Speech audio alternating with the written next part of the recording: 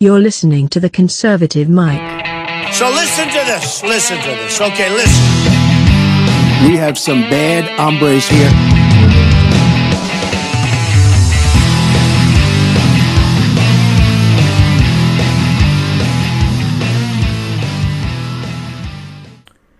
Welcome to the Conservative Mike podcast. Today we're going to look at episode 1 of a series I entitled The Creation of the World. We'll be in the first book of Genesis, actually just Genesis 1:1, and I want to read that to you right now. In the beginning, God created the heavens and the earth. You know, the book of Genesis could be considered the most important book, I believe, in the world. It's the foundation upon which all the other 65 books of God's Word have been based. After Jesus resurrected, he gave a Bible study to his disciples on the way to Emmaus. And he began at Genesis. Listen to Luke 24:27. Beginning at Moses and all the prophets, he expounded unto them in all the scriptures the things concerning himself, beginning at Moses. Jesus began at Genesis. The New Testament contains at least 200 direct quotes or clear allusions to events described here in Genesis, more than any other book of the Bible. I mean, Genesis is the book of origins. It's actually a Hebrew word, toledoth, and it means beginning or generation, the book of beginnings, the book of origins, the book of generations. And the title actually comes from the Greek translation. So, and that the same phrase is repeated 11 times in Genesis. These are the generations of, this the account of, this is the history of. Here is the book of beginnings. Genesis tells us the beginnings of almost everything except God. It says here, in the beginning, God.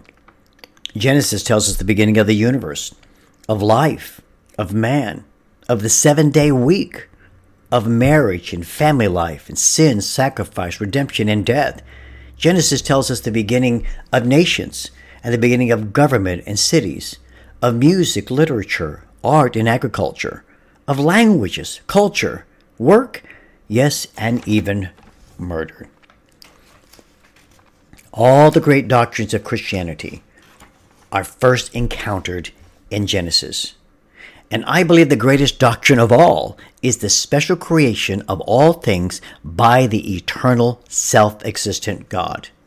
This is the very first chapter of Genesis, and all of it is contained there. This is the foundation of foundations. Genesis chapter 1 stands in opposition to every flippant and sundry human philosophy. You could go back and read Romans 1, read 1 Corinthians chapter 1, and they say it very clearly. Because we do not stand on shifting sand, we stand on the bedrock of God's Word. Genesis stands in opposition to humanism, to abortion, to socialism, to communism, to evolution, to euthanasia, environmentalism, and homosexuality. All of these run counter to the Word of God. And the greatest attack on the Bible have been directed at the integrity and the authority of Genesis, all ultimately based on evolution or evolutionism. And it's assuming that this complex universe and that somehow can be explained apart from the infinite creative power of God. The end of all of it is that there is no God. That is the very end of evolution. We'll be speaking a lot about that in the next couple of episodes. That's why Psalms 14 verse 1 through 3 says very clearly that the fool has said in his heart that there is no God. He says here, in the beginning, God. Now, that's a Hebrew word, God, Elohim. It means the mighty one, the strong one, the eternal one who is omnipotent. El, God, Im, is it ending in Hebrew. The little im is ending in Hebrew language, and it signifies plurality. So we're already seeing the triune nature of God. The Trinity is first alluded to here. If you believe Genesis 1:1, in the beginning God created the heavens and the earth, you'll have no difficulty believing the rest of the Bible. because there's never any attempt to really prove God. There's no argument, no debate, no wrangling, no other explanation to reveal God. It says that simply that he is, in the beginning, God. And Genesis 1:1 stands in opposition to atheism. That belief that no deity existed, we're just simply here, that we're animals. No one is born an atheist, I believe, and very few die an atheist. Because an atheist sets his mind at war with his heart that there is no God. And the mind overrides what a person knows in the very depths of his heart, that there is something bigger than he is. And I believe that every man, woman, child born in this world has a 5-watt light bulb that blinks, very low dim light bulb inside of them that says there's something bigger than they are, bigger than they are. Man from the beginning has recognized there is something outside of who he is, a designer. We know that tribes are worshiping some other god. Some tribe that's been locked away for 100 years out there in the jungle is worshiping something, whether it's the sun or the water, or trees or whatever it is, nature of some kind. But I think an atheist is kind of their way to escape sin and to escape his or her responsibility to a higher power or to God. But man from the beginning has recognized that there's a designer, someone, something bigger and higher than they are. I mean, if you look around at the world, God's handiwork. I mean, Romans very clearly says that creation reveals God. Look at God's handiwork. Look what surrounds us, the stars, the space, the human body, the animals, the earth, the oceans, yes, and even the human mind. There is something bigger than we are. There is a designer. No matter what you call him or her, there is a designer. In the beginning, God created the heavens and the earth. Now let's look at the word created here in Genesis 1:1. It's a Hebrew word, bara, B-A-R-A, and it's pronounced ba and ra, bara. It means to create, to bring into existence, that which did not exist. In Latin, they call it ex nihilo, out of nothing. The Bible is very clear that God spoke matter into existence. We'll get into this later on as we look at the laws of thermodynamics. God spoke matter into existence. No ancient paganism or modern or natural modernism even mentions the absolute origin of the universe. They all begin with space, time, and matter. That it just kind of appeared. Nobody knows how it appeared. It just kind of appeared. That all of this existed in some primeval state of chaos that somehow in this chaotic mess evolved into some kind of ordered universe. Genesis 1:1, or anything like it, is not found in any religion or false philosophy. I mean, here, let me go to Colossians chapter 1, verse 16 and 17. Got it marked here in my Bible. It says this very clearly. It says here, for by him, that's Jesus, all things were created that are in heaven and that are on earth, visible and invisible, whether thrones or dominions or principalities or powers. All things were created through him and for him, and he is before all things, and in him all things consist or hold together. The existence of a creator and the necessity of special creation is actually confirmed by science. I mean, let's look at the first law, and I want to look at the law of causality. The law of causality, which says this: no effect can be greater than its cause. No effect can be greater than its cause. So, I'll give you an example. I throw a ball, okay? The effect is the ball leaving my hand, going out, but the cause is me. I am greater than that ball. I picked it up, I threw it. No effect can be greater than its cause. And this is basic in all scientific investigation. The universe contains an array of intelligent and complex effects. So where is the cause? And this includes the living systems and the conscious personalities. And there is more proof. There is more proof that an intelligent, complex, living, conscious person is its cause. This is proof that there is a designer, an intelligent design to the universe, that it didn't just happen. Again, no one can really explain how that matter came. If we had a big bang, what was it that was banging, right? It was the matter. But how did the matter get here? There's a special designer. The second law is the law of thermodynamics. And this is the most universal and best proved, and they apply to every system, and it applies to every process of any kind. Now, the first law of thermodynamics is this: no matter / energy is now being created or destroyed. Now listen to this. No matter or energy is now being created or destroyed. There's an implication here that it had a beginning, but no matter, whatever matter energy is there now, it did have a beginning.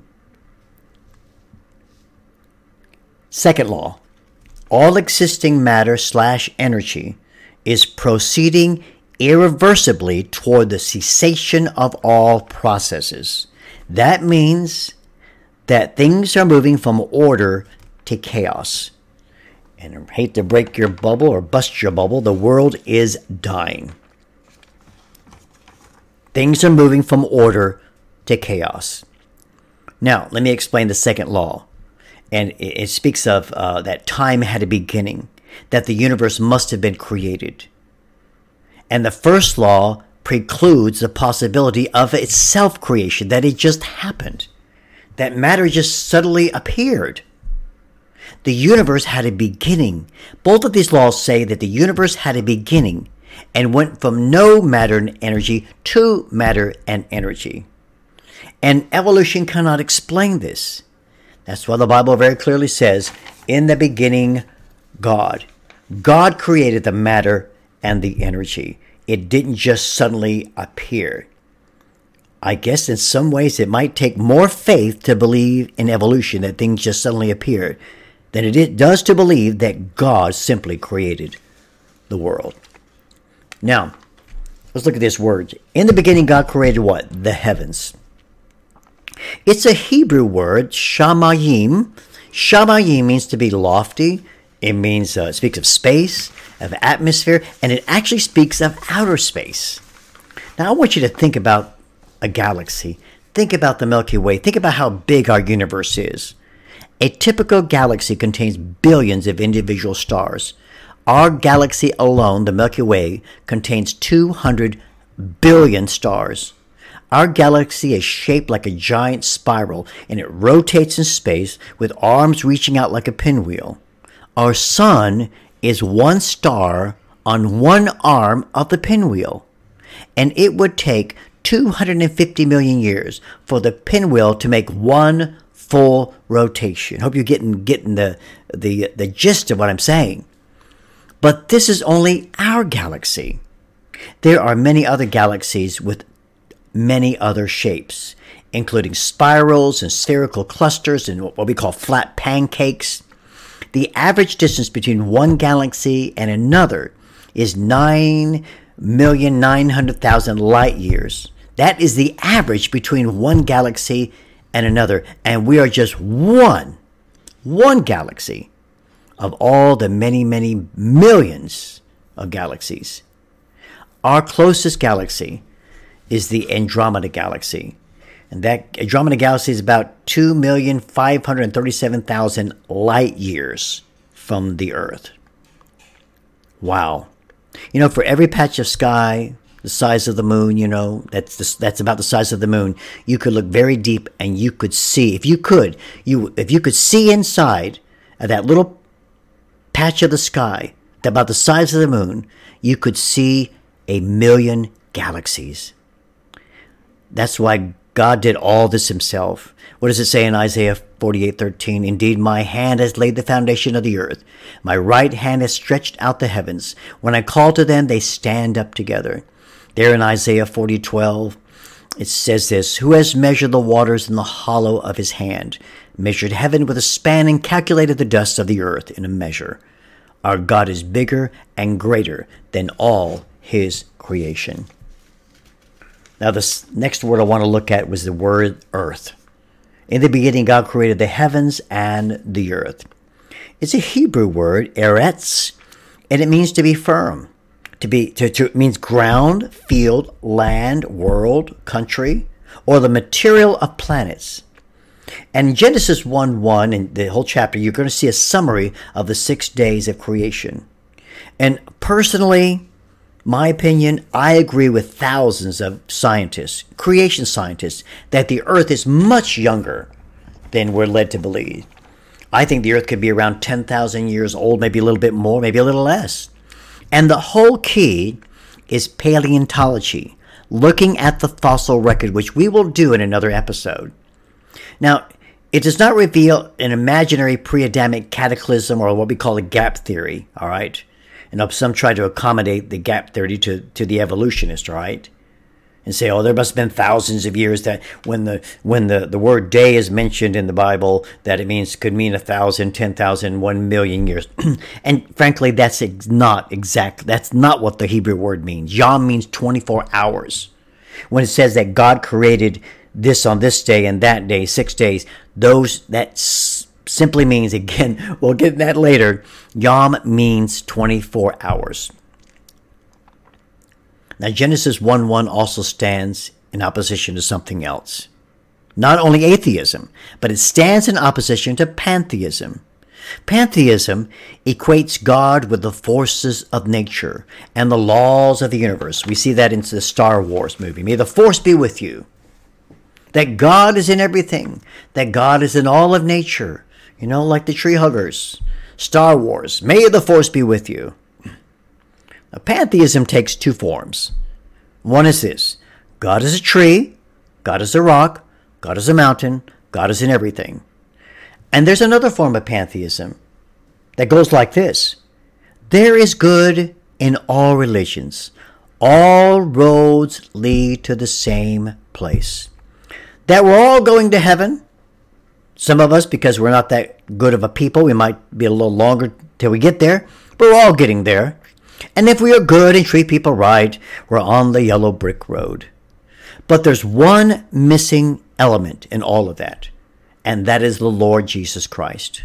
Jesus said very clearly, I am the way, the truth, and the life. And no man can come to the Father unless he comes through me. He didn't say I'm a way. He said I'm the way. You can run Confucianism without Confucius. You can run Buddhism without Buddha. You can run Islam without Muhammad.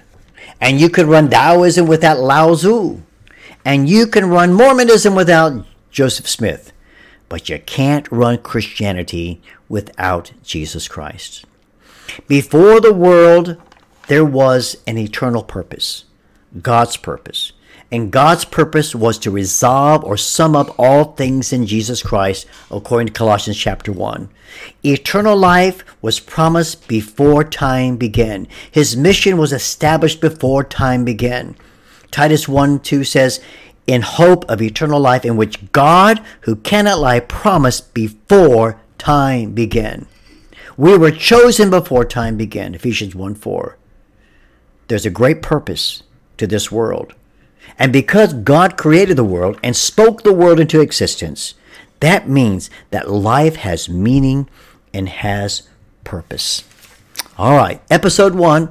Stay tuned soon for episode 2.